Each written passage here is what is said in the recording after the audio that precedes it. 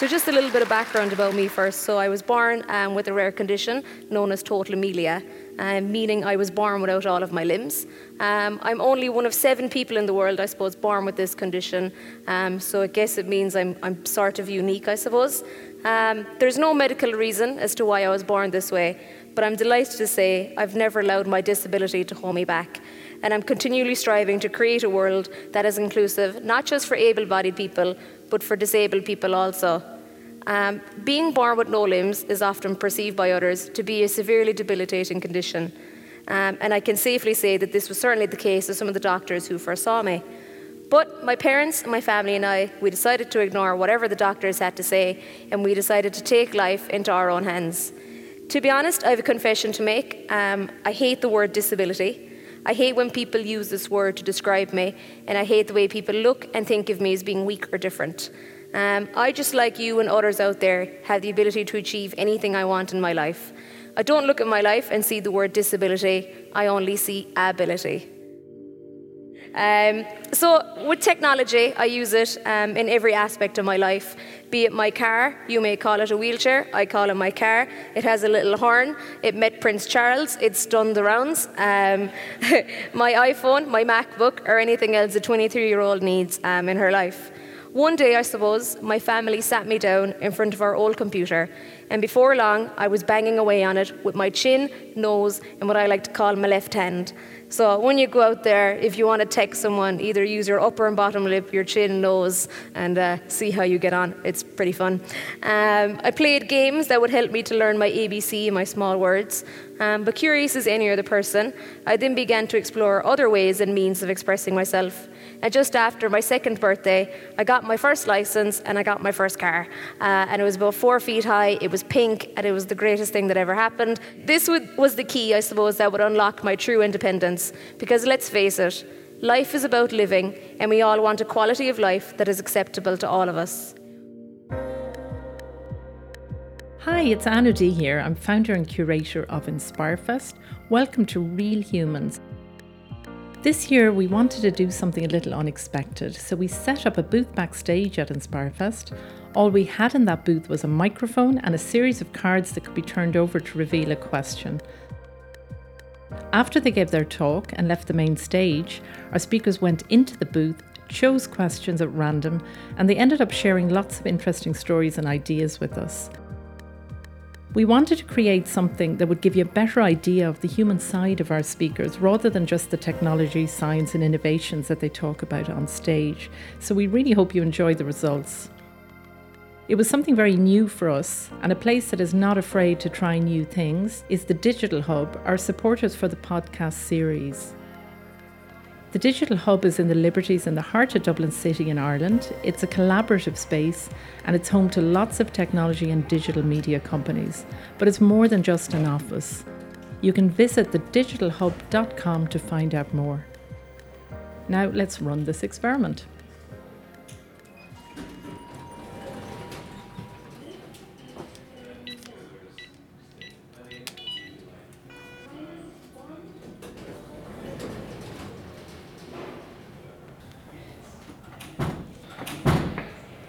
Tell me who you are and what you do.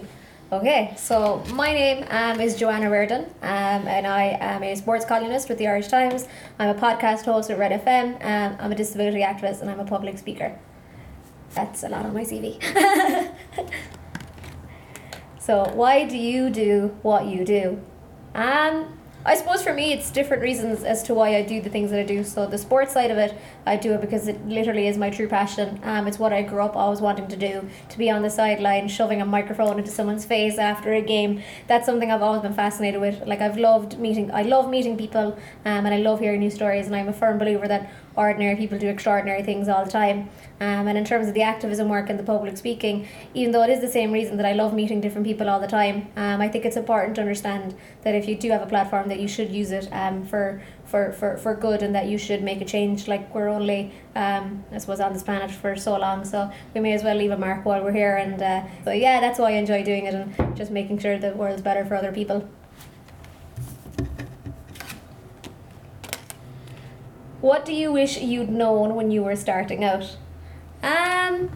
I think for me, I wish I'd known about public speaking, maybe activism, is that it does take up a lot of your time. So like a lot of stuff that I do, like in my head I'm like, oh, it's a hobby, I just look at the tech stuff for as a hobby and things like that, and next thing you know some guy is announcing that you have like loads of money to work with for research and you're like, it just started out in my study, me on a computer. But yeah, it's interesting and it's fun, and even though it does take up a lot of your time, I think you do meet a lot of people, and with the sports side I think I just wish that I knew in advance that a lot of the places weren't really accessible for people with disabilities, and that that I could maybe have started campaigning with that sooner before entering the jobs or whatever. But so far it's been good. I've worked with everything that I've been given so far. I've been to 2 World Cups, I've been to a Champions League semi-final, and I've been absolutely everywhere in between, so it's good crack. And I think I'm very fortunate that I have 2 companies that believe in me and know that my work speaks for me rather than my disability and whatever else is going on. Okay, column 1, 2 or 3? We'll do 3. We'll do... Okay. From the middle? Yeah, we'll do maybe number 4. Okay. I'm just counting, I'm hoping there's 4 there. Who is your personal hero and why? Oh, that's interesting. I'm a sad loser where I actually have a few. So my first, like my 2 main heroes are my parents, more so than anything else, because they've pushed me and made me, I suppose, the person that I am today. They never cared that I was born without limbs, and everything else going on in my life. They just made sure I was a part of everything going on in the world. If there was a school disco, they were like the opposite of strict parents. Like they were strict in a way, but they would shove me into something and be like, don't make a fool of yourself now, Joanne. So they'd shove me into all the teen discos, put me on all the trains going to games and things like that. So yeah, I'm fortunate that they were in my life. Obviously I have professional heroes as well, like Carlos Puyol. He's a former Barcelona captain, and coming towards the end of his career he was riddled with injuries, and I remember they asked him why he keeps going back, and he said that power was inside the mind and only the strong can endure. I'm a firm believer in that as well, given my lack of physical capabilities as well, and that I believe that if your mind is right and if everything is good inside of you, then I think you're on the right path. And then Rena Buckley, I suppose, the Cork camogie and ladies footballer. She's got 18 All-Ireland medals, and I'm a huge fan of her because I just love the fact that she never says that she has the All-Ireland medals. It's the team that has the All-Ireland medals, and she knows the importance of having a good core group around you, and I think that's really important. 1, 2 or 3? We'll do column 1, number 1. Okay. I feel like I'm on a winning streak. It's like countdown. Yeah. Of a consonant. Yeah. What is the biggest misconception people have about the work you do? People actually think that both of my jobs are incredibly glamorous and I get to meet cool people all the time. It's true, I do get to meet really cool people. I've met Lionel Messi, I've met Jurgen Klopp, I've met Pep Guardiola, I've met everyone in between. Irish footballers, Gaelic footballers, hurlers, camogie players, etc. But people think that I just show up with a full face on, hair done and ready to go. It's like 4 or 5 hours of work beforehand, a lot of standing in cold stadiums, and even with public speaking, it's a lot of standing in the wings, waiting around. I remember I was at an event and I met Richard Branson, and everyone thought it was like the coolest thing ever. What people didn't see behind the photo was I was up at 5 o'clock that morning having to do other work and get everything else prepared in order to meet Richard Branson. So it was very stressful, and by the time it came to him I was like, I'm so tired, I don't even know who you are. I knew who he was, he's a billionaire. It's all good. It's all good. I'm not invited to the island, but that's fine. We'll do column 2, number 5. We'll do the bottom one. Oh, bottom one. Yeah, I wasn't counting there. What are you not good at? I'm not good at knowing when to shut up. I just love talking. And it's very challenging as a host because you're always trying to be like, and I hate hearing the sound back or my own voice back, because I think I'm really embarrassing. Like I think I'm funny in the moment, and then I hear it back and I'm like, I'm a huge embarrassment to society. I hope my parents lock me away to never be seen again. So yeah, I think that's something that I'm not good at. I'm probably there's a joke at home. A lot of people think I'm very like nice and sympathetic towards people, but my nickname at home is actually Elsa because I don't cry. I don't really have a lot of emotions. Like if something bad is happening for someone, I'm like, okay, like let's buck up now. Come on, you can get through this. I'm not a person for sympathy or things like that. So my nickname is Elsa because I'm very cold inside and very heartless. So myself and Jim Gavin have the same level of empathy. It's quite low. It's understandable. Okay. We'll do 2 again, number 2. What do you do when you need to reboot or get inspired? For me, I actually like to hang out with my friends whenever I need to reboot or get inspired. I enjoy taking, I suppose, time like for myself. So I'm actually a very lazy person as well behind the scenes. Like if I have a day off, I'm watching Netflix. I'm catching up on whatever I missed out, and watching Line of Duty or whatever else is going on. And I think it's important because it gives me a sense of appreciation. But I also go into the new day, I suppose, refreshed and ready to go. So yeah, I always kind of take time for myself for hanging out with my friends, just people who know me, I suppose, since the start, and people who don't actually care for this side of the job that I'm doing. They'd ask me like the odd question, but they wouldn't really care other than that. I think they find the sports side way cooler because, again, they think it's really glamorous. But yeah, no, that's kind of what I do. I love my dog as well. It's this little Shih Tzu called Sally. She's 6 and she's a rescue dog, so she's my life. I do everything for her. Keep the lights on and the dog fed. Do you have time for one more? Yeah. We'll do number three. What's the last thing you really geeked out about?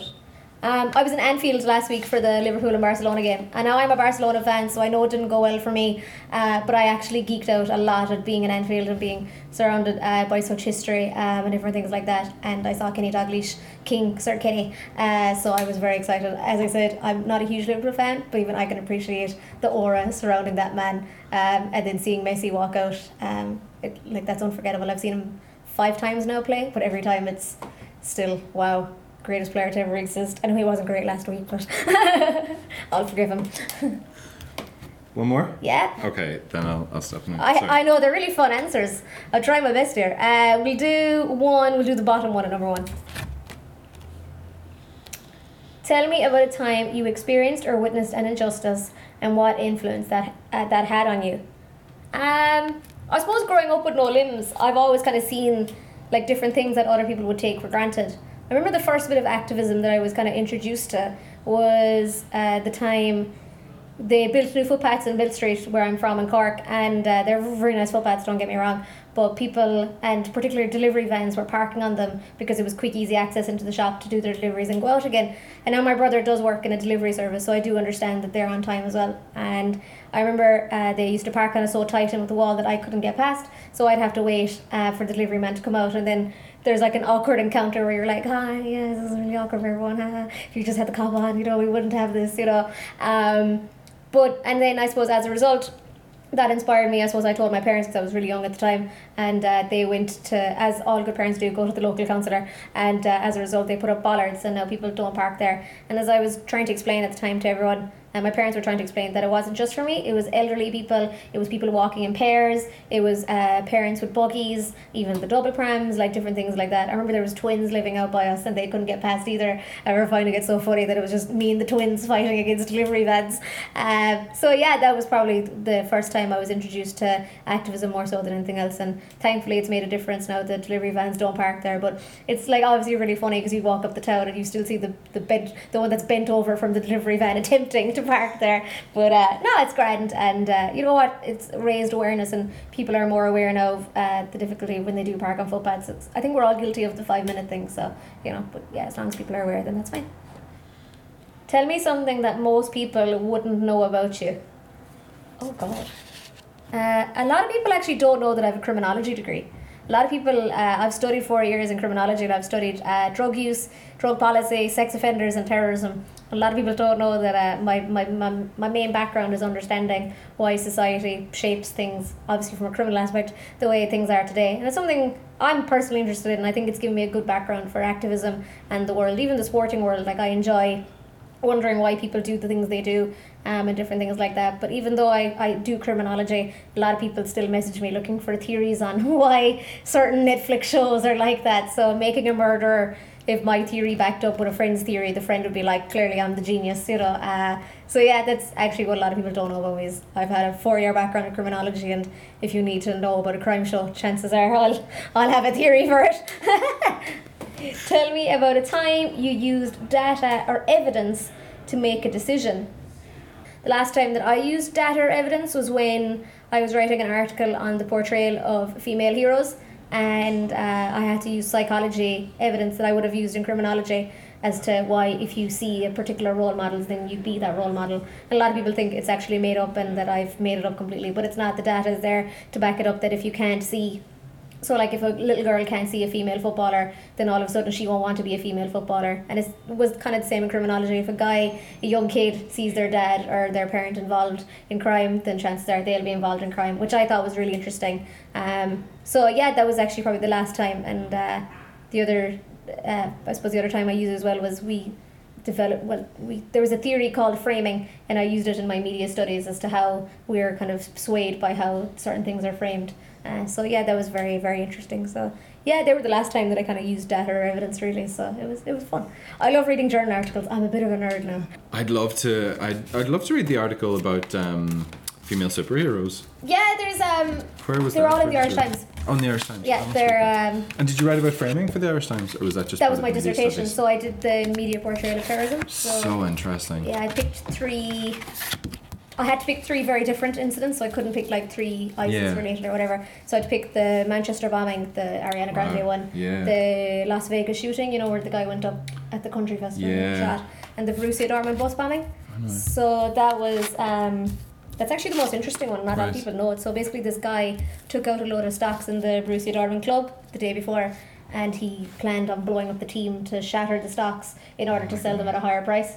So he was a very interesting criminal, because what happened was he had it really well planned out, and it was on the news, say, the night before the game.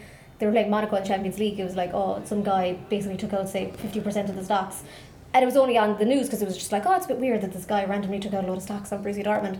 And then the bus blew up, and no one kind of knew. It was only then they kind of started piecing together the evidence. But basically, they were very lucky, because the two bombs he had set up, he had put nails into the bombs. So it was going to blow up and then shatter, I suppose, shatter the players.